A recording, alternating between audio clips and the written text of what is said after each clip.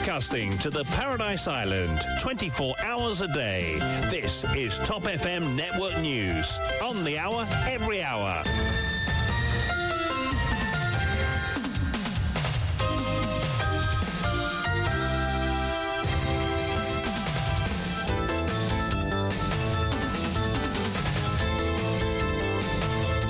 Bon après-midi à vous tous et là, pour tout de suite, on y va avec le grand journal de 13h présenté par Marc Pierre. Bon après-midi. Bon après-midi, China, et bon après-midi à tous. On démarre avec les titres. 600 employés des casinos de Maurice n'ont pas bénéficié d'une révision salariale depuis 2018, alors que les dirigeants ont eu droit à une telle révision. À Choc-Soubron, leurs représentants syndicaux souhaitent trouver au plus vite un accord avec le gouvernement où des sanctions syndicales seront enclenchées.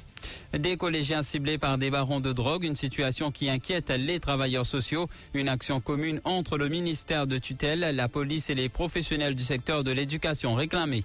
Sur nos routes l'année dernière, les piétons et les deux roues représentaient 78% des usagers impliqués dans des accidents mortels. Il y a en moyenne 520 blessés dans des accidents de la route selon des statistiques. En attendant le décaissement et la disponibilité des fonds de la MIC, le conseil exécutif de Rodrigue approuve 65,8 millions de roupies pour la construction de 3 unités de dessalement par osmose inverse. Des cas de revenge porn rapportés à la police en hausse après Sheila Moti pour une sensibilisation du public sur les lois entourant les réseaux sociaux. Et puis à l'étranger, maire de Chine méridionale, Pékin accuse les Philippines d'avoir délibérément provoqué une collision avec un navire chinois.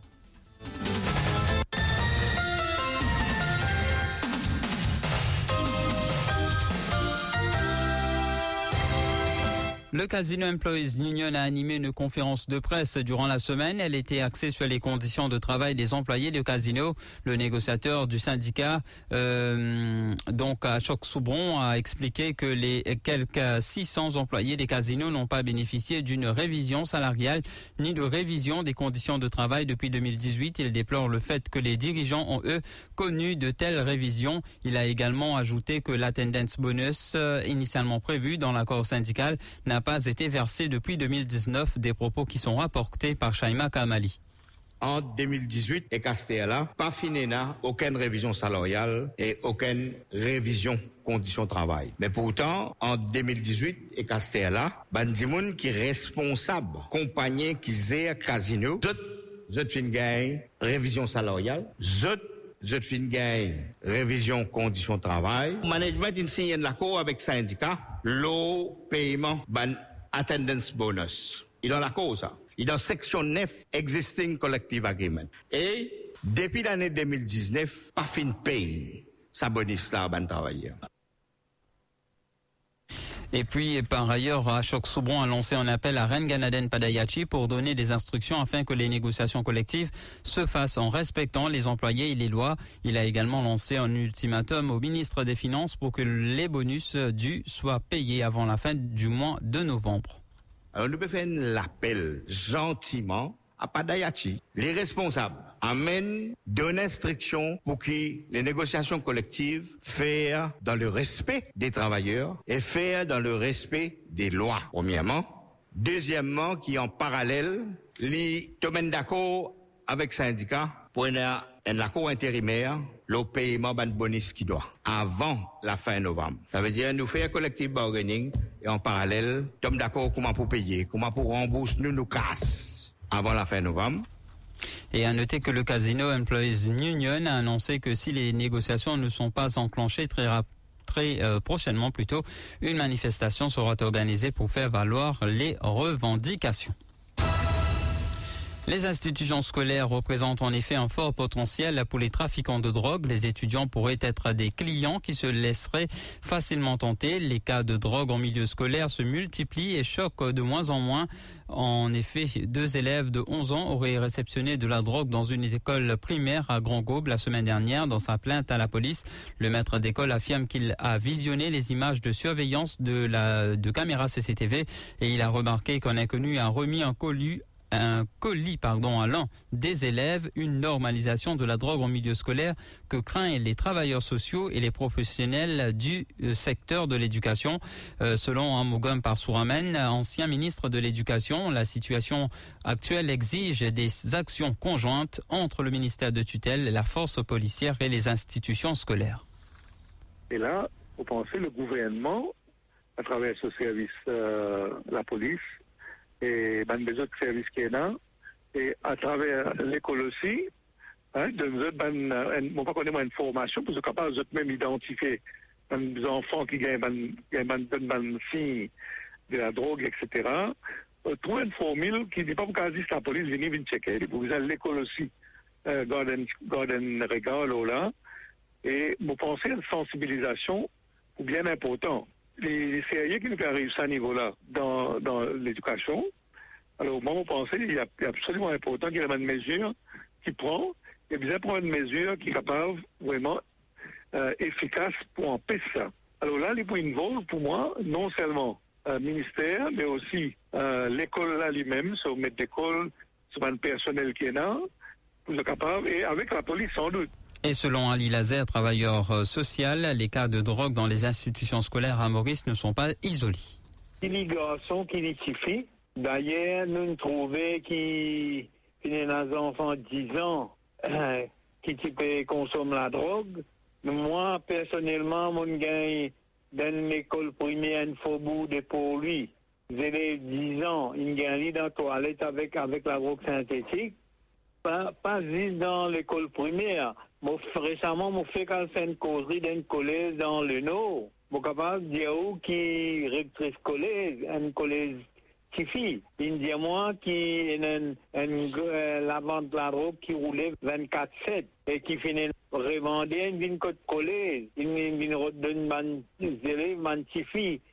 Dos héroïnes cadeaux pour initier eux, pour une dépendance, pour une cliente potentielle. Nous avons une politique de prévention nationale.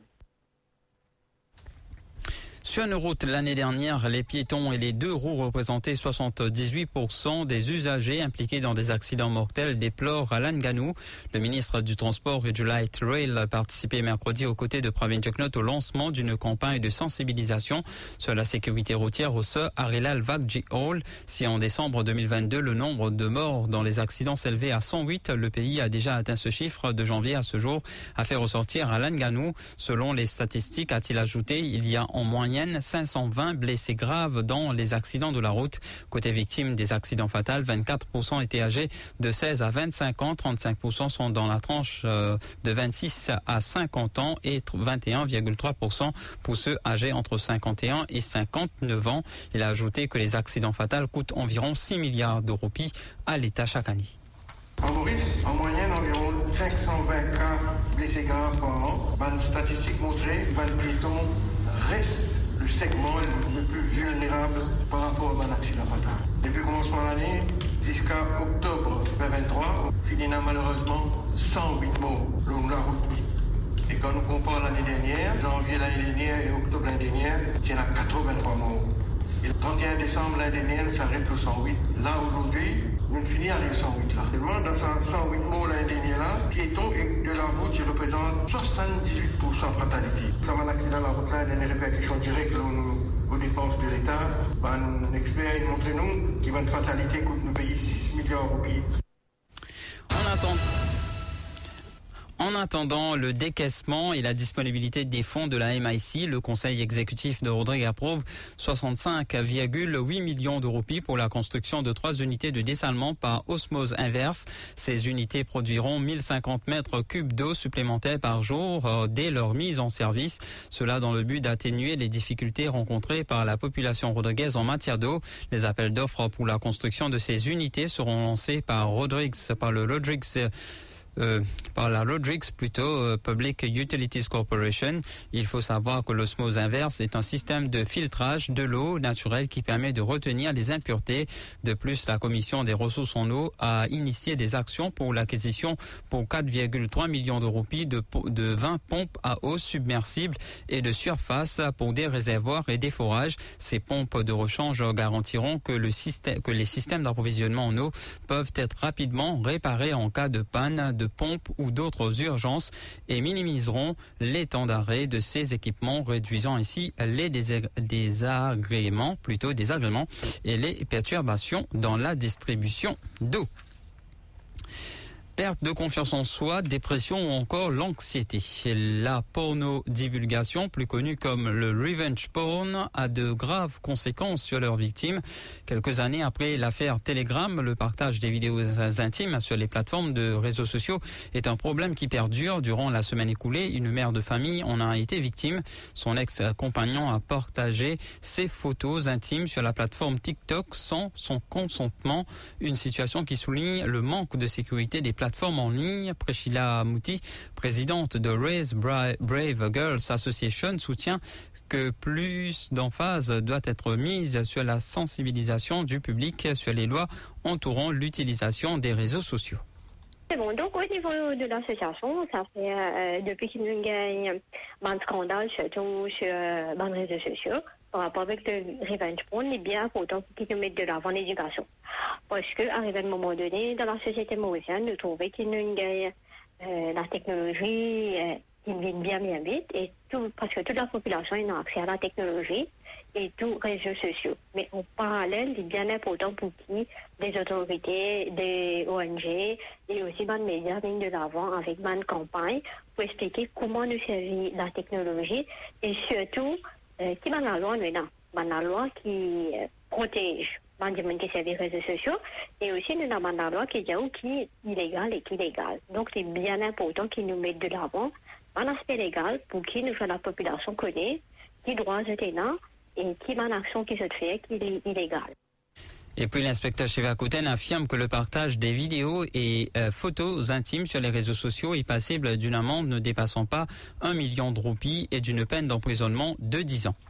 Tout ça qui nous appelle une infraction à la ICT section 46H. Alors, si vous pouvez transmettre un message à caractère obscène, menaçant, grossière, etc., qui va cause préjudice à n'importe qui ça là, il constitue un délit. Et là, normalement, sur une infraction pareille, du monde s'il est trouvé coupable, il risquait l'amende qui va dépasser 1 million de roupies et une peine d'emprisonnement qui va dépasser 10 ans. Alors, si le cas est rapporté à la police, l'enquête pour faire, définitivement, il va pousser en conséquence.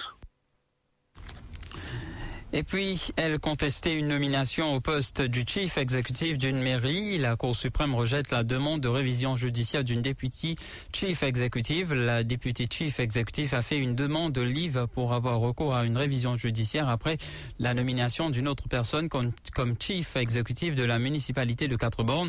Cette nomination est déraisonnable et irrationnelle selon elle.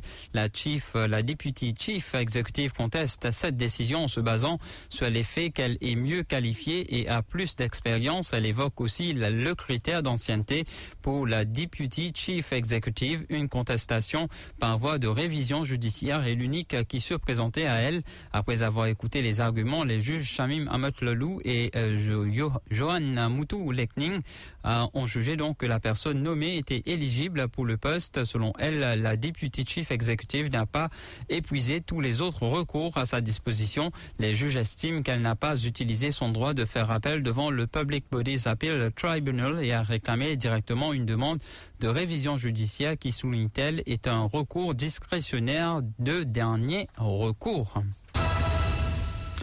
Prix de poésie, Édouard Monique nous encourage à écrire. Quand nous écrire, nous exister, nous capables d'exprimer ce qui nous pensait. Dirama, pour nous, Samy, c'était lors de la cérémonie de remise de prix de poésie Édouard Monique 2022-23 qui s'est tenue à l'hôtel Le Labourdonnais au Codan cette semaine. Sur les 185 poèmes, les membres du jury, présidés par Ananda Devi, ont choisi Jean-Lindsay Doukit pour être le lauréat de ce concours. D'autres poèmes ont également eu la mention du jury, explique le directeur d'Immédiat. Immédiat fin procède ce soir en remise prix de poésie Édouard Monique. Finénant 185 poèmes qui le jury présidé par Ananda Devi avec comme membre Shenaz Patel, Kavinia Karupudayen, je fin choisir le lauréat Jean Lindsay Dukit pour ce poème Demain, pas pour toi. Et finalement, un poème qui finit mention du jury, poème de Adil Aboubakar, Varsha Gajadar et Amit Parmessar. Nous avons l'occasion d'écouter ce poème-là, donc nous encourageons la création littéraire, nous encourageons Dimoun écrire, parce que quand nous écrivons, nous existons. Quand nous écrivons, nous sommes capables d'exprimer ce que nous pensons. Et à travers la poésie, d'une façon que Dimoun est capable de toucher avec l'émotion, avec les mots, avec sentiments qui nous ont envie de faire passer. Et puis Lindsay Dukit s'est entretenu avec la presse après la cérémonie. Le lauréat du prix de poésie Édouard Monique 2022-23 explique que malgré qu'il soit de formation scientifique, il a une passion pour la poésie. Il s'est inspiré du contexte actuel pour s'exprimer à travers la poésie, dit-il. Moi, je fais une étude en mathématiques et informatique. Donc, ça va paraître un peu étonnant que manière, un petit monde qui est en mathématiques et computer science, capable d'écrire un poème. Moi, je dis tout est possible parce que à l'époque, quand les temps dans SCCO, malgré le fait que je opté pour un sujet scientifique, littérature est obligatoire. So, we are the very broad base. Que maintenant, je ne sais pas si tel est le cas. C'est peut-être à cause de ça. C'est peut-être à cause de ça que ça fait encouragement pour écrire un bon poème. Malgré le fait que de formation scientifique, je suis toujours intéressé pour écrire un poème. Donc, ma poésie, c'est une poésie un peu de, on va pas vous dire révolte. Donc, je suis inspiré de ce qui peut passer actuellement. Je pense, il y a un paquet de gens qui pensent comme moi, mais peut-être je perds une répercussion. Donc, quand on parle d'y aller, moi, je vais décider pour écrire Ali. Et puis, pour avoir lancé des projectiles sur la maison d'une habitante de Beaubassin, un jeune de 28 ans arrêté par la police, c'est la propriétaire des lieux qui a dû hier solliciter l'aide de la police à 2 reprises. Cela après avoir, dans un premier temps, surpris un homme louche escalader le mur de sa propriété. Le questionnant, l'individu a répondu qu'il aurait été engagé par des voisins pour couper des arbres. La propriétaire avance qu'elle a informé l'intrus qu'elle n'avait jamais donné un quelconque accord à ses voisins pour avoir accès à sa propriété. Après avoir insisté à plusieurs reprises auprès de l'individu de quitter les lieux, ce dernier n'a pas souhaité partir. Il a pris la fuite dès l'arrivée des policiers. L'individu est revenu un peu plus tard sur les lieux et a commencé à lancer des projectiles sur la propriété de la plaignante. Cette dernière a dû une fois de plus appeler la police. Après des heures de recherche, il a finalement été arrêté et formellement identifié. Il est détenu au poste de police de Rosil. La suite de ce journal, c'est juste après ceci. Top FM, top on news. First on breaking news. Top FM,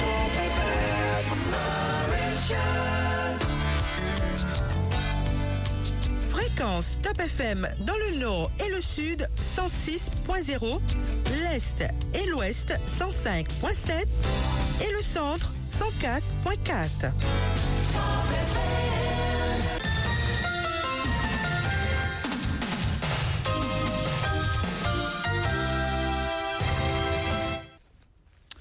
Et puis, mer de Chine méridionale, la Chine a accusé ce dimanche 22 octobre les Philippines d'avoir délibérément causé une collision entre un navire de ses gardes-côtes et un bateau philippin de ravitaillement près d'une petite garnison en mer de Chine méridionale contestée, source de tension. Les deux nations, tout comme le Vietnam, Brunei et la Malaisie, se disputent la souveraineté de plusieurs îlots et récifs dans l'archipel des Spratleys. Pékin en revendique la totalité et tous les les riverains en contrôlent une partie. Les Philippines ont accusé plutôt les gardes-côtes chinois d'être entrés en collision dimanche avec le bateau philippin.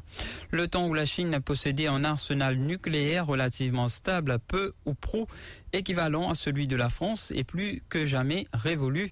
Publié cette semaine, la dernière évaluation annuelle des capacités militaires chinoises réalisée par le département américain de la Défense le confirme. Le Department of Defense estime que Pékin possédait 500 têtes nucléaires opérationnelles en mai 2023, une hausse de 25% par rapport aux 400 mentionnés dans le rapport de 2022.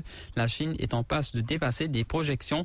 Les projections précédentes s'inquiètent plutôt le Pentagone, alors que l'arsenal chinois était estimé à 200 et quelques têtes en 2020, chiffre qui était alors stable depuis des années, soit un doublement en 3 ans. On passe au rappel des titres. 680 employés des casinos n'ont pas bénéficié d'une révision salariale depuis 2018, alors que les dirigeants ont eu droit à une telle révision. À Choc-Soubron, leur représentant syndical souhaite trouver au plus vite un accord avec le gouvernement où des actions syndicales seront enclenchées. Des collégiens ciblés par des barons de drogue, une situation qui inquiète les travailleurs sociaux. Une action commune entre le ministère de tutelle, la police et les professionnels du secteur de l'éducation réclamée. Sur une route l'année dernière, les piétons et les 2 roues représentaient 78% des usagers impliqués dans des accidents mortels. Il y a en moyenne 520 blessés dans des accidents de la route selon des statistiques. En attendant le décaissement et la disponibilité des fonds de la MIC, le conseil exécutif de Rodrigue approuve 65,8 millions de roupies pour la construction de 3 unités de dessalement par osmose inverse. Des cas de revenge porn rapportés à la police en hausse après Sheila Mouti de Brave for Girls pour une sensibilisation plutôt du public sur les lois entourant les réseaux sociaux. Et puis à l'étranger, maire de Chine méridionale, Pékin accuse les Philippines d'avoir délibérément provoqué une collision avec un navire chinois. Voilà, c'est tout pour ce journal. Merci de l'avoir écouté. Je vous retrouve plutôt dans quelques minutes pour la page des sports.